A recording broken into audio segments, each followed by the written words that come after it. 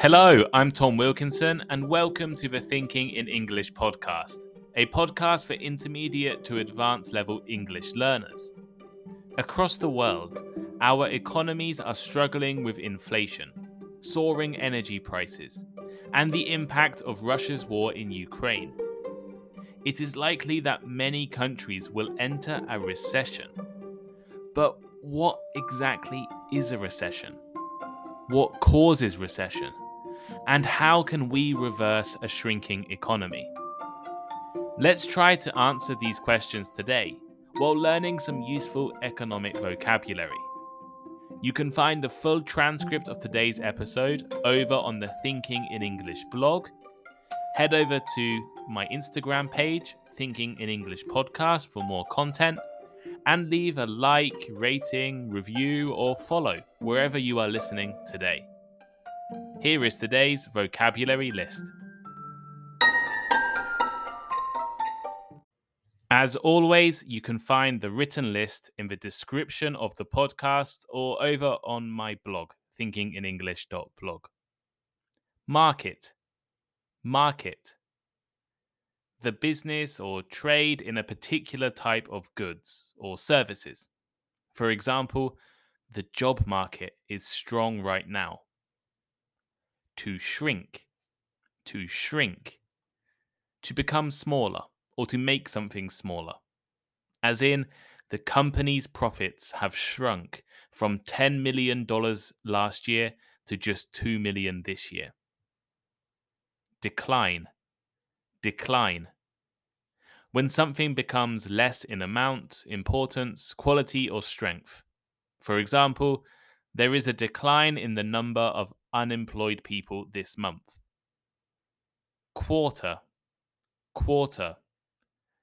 One of the 4 periods of time into which a year is divided for financial reasons.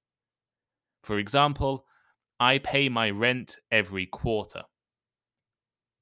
Holistic. Holistic.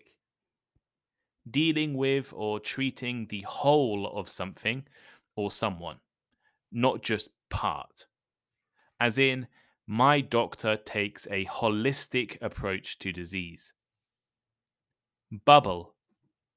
Bubble. A temporary period of very successful economic performance in a particular country or sector, often followed by a sudden failure. As in, there are worries that the current housing bubble may soon burst. Inflation. Inflation. A general continuous increase in prices. For example, inflation in the UK has now reached 10%. Deficit. Deficit. The total amount by which money spent is more than money received. For instance, the country's deficit is around $500 million.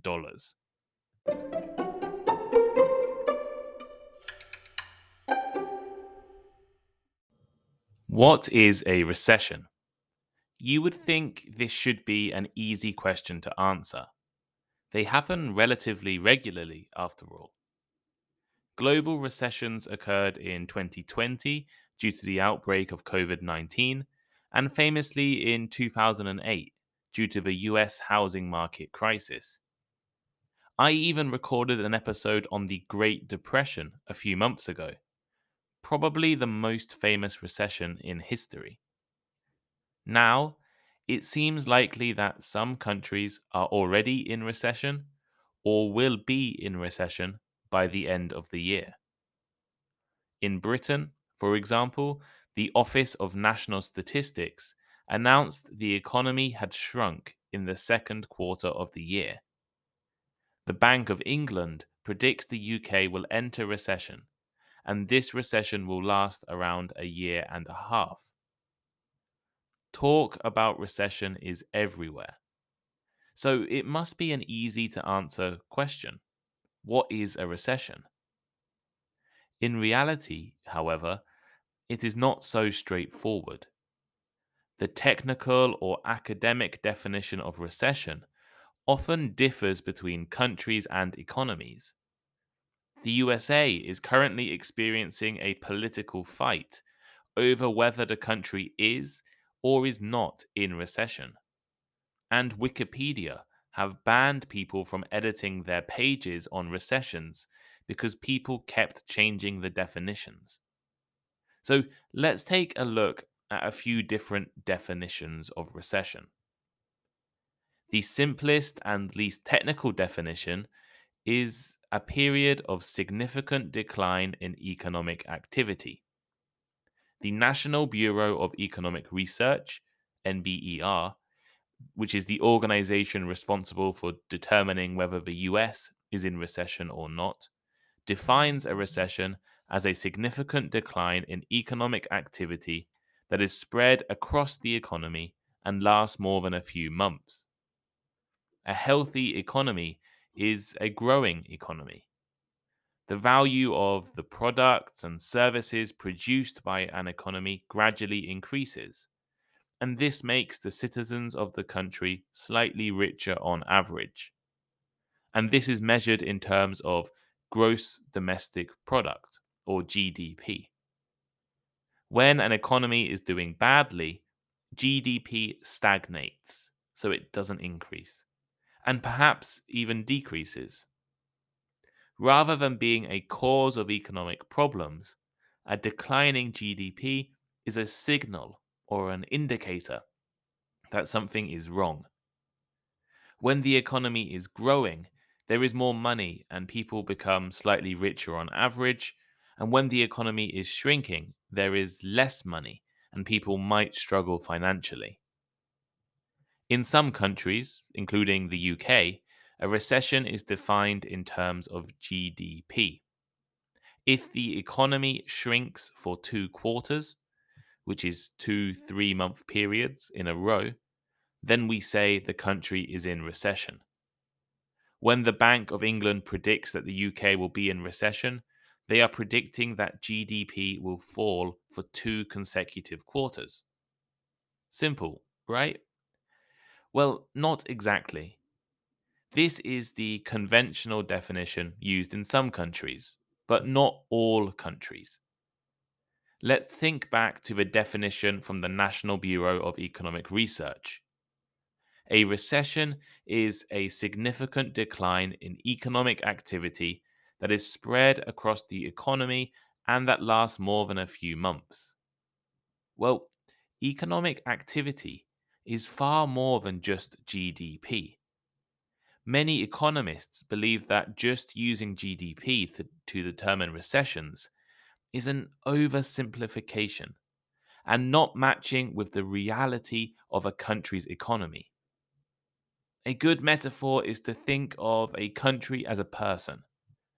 If a person is sick, how does the doctor diagnose them? Do they just take the patient's temperature?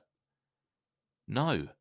They ask questions about pre existing health conditions and recent activity.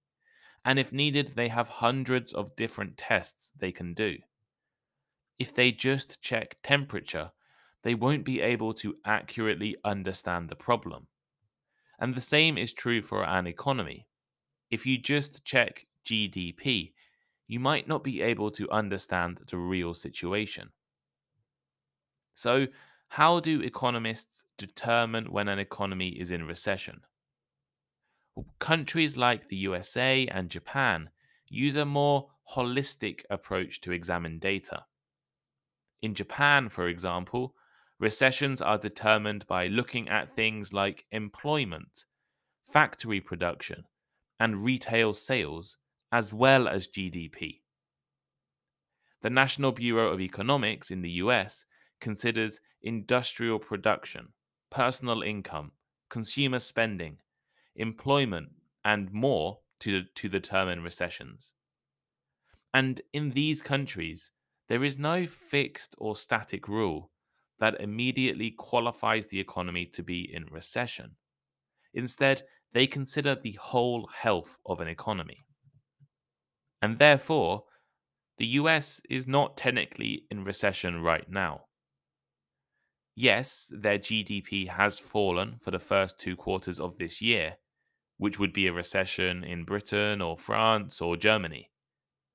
But when looking at the whole economy, the situation is more complicated. Unemployment is very low, and the US keeps adding more jobs 528,000 jobs in July alone, which seems pretty healthy. Another difference between definitions of recession is when you determine the recession. The US, for example, does not predict recessions or even determine them right now. They wait until later when there is more evidence. Why would you do this? Well, economic data is incomplete until months, sometimes years later. Britain announced they were in recession in 2012, but in 2013, updated GDP data revealed that Britain never entered recession. The debate over definitions of recession that is happening in the USA right now is mainly political. Recession is generally a bad thing, and it's a powerful tool in elections. The party in power usually loses during recession. Trump lost during the 2020 recession, and the Republican candidate John McCain lost during the 2008 recession. Republicans in the USA are claiming the country is in recession, while the Democrats are stating that the US is not. And while the Democrats are correct, the US is not in recession based on the country's definition of recession, the economic situation is not necessarily good. So let's think about why recessions happen and why there is going to be a recession this year, or possibly going to be a recession this year. There are a lot of different reasons, causes, and factors that can contribute to recessions. Loss of confidence, stock market crashes, credit crunches, poor economic management, asset bubbles like a housing market bubble, deflation, manufacturing slowdowns, or the end of a war. All of these can and have caused recessions. Often there is a mix of different factors that combine together to push an economy into recession. You can listen to my episode on the Great Depression of the 1930s to understand the causes behind the most devastating recession in history. The 2008 Great Recession was triggered by the subprime mortgage crisis. Basically, banks allowed people to take out large loans and buy houses they couldn't afford. And then investors, banks, and hedge funds invested in these mortgages, which were essentially junk or worthless. And the 2020 recession was what is known as a black swan event. The outbreak of COVID-19 and the spread of a global pandemic shut down most countries' economies. Shops closed, factories stopped production, and people lost their jobs. This recession was caused by a unique crisis. Well, how about now? What is causing the current economic problems? Well, there are a few factors, but massive increases in energy prices are a serious concern.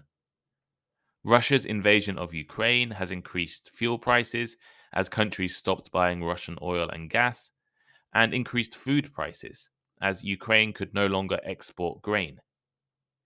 People's incomes are falling relative to the soaring prices. China has also experienced an economic downturn, which has had global effects. Inflation is much higher than expected, and there are still effects from COVID-19. So it's likely that economic problems will continue for a while.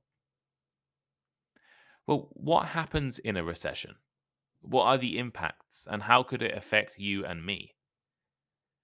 When the economy is growing, this is good for most people. More jobs, more profitable companies, higher salaries, more money for the government to spend, and better returns on investments. Sounds great, right? Well, the opposite of this happens when the economy is in recession. The consequences of recessions depend on who you are and what type of job you do. But some people will probably lose their jobs.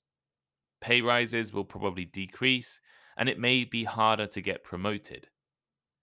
People leaving school or university may struggle to find their first job.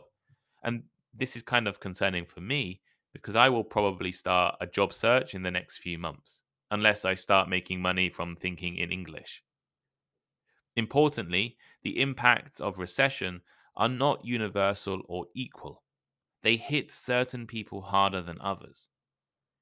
Inequality usually increases, and people with fixed incomes tend to struggle more than people with salaries. People who rely on government support, like the disabled, are also negatively affected. So, how can we end recessions? There is no quick or easy solution.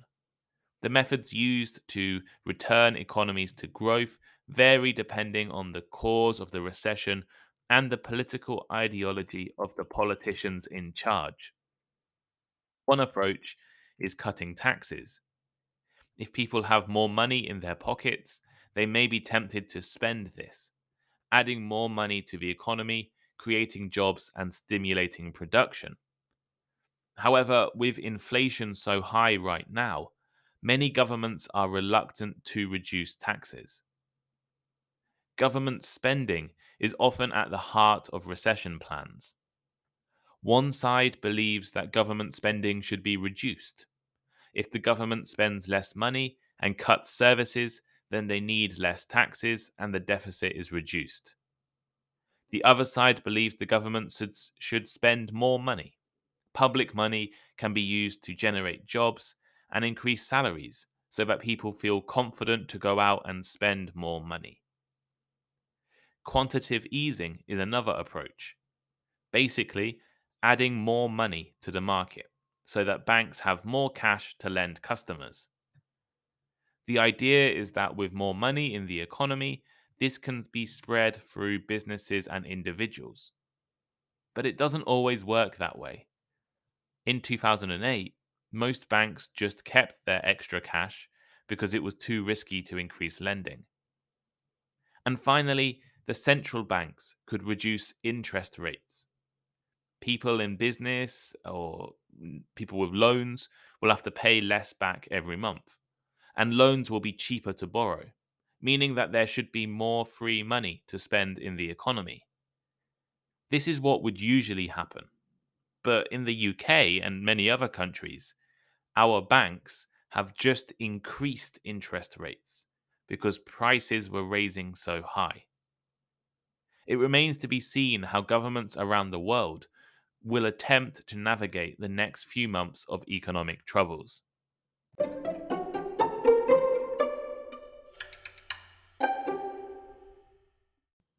So here is today's final thought. Today I've tried to explain recessions. I talked about the different definitions of recession around the world and how economists determine whether a country's economy is in recession.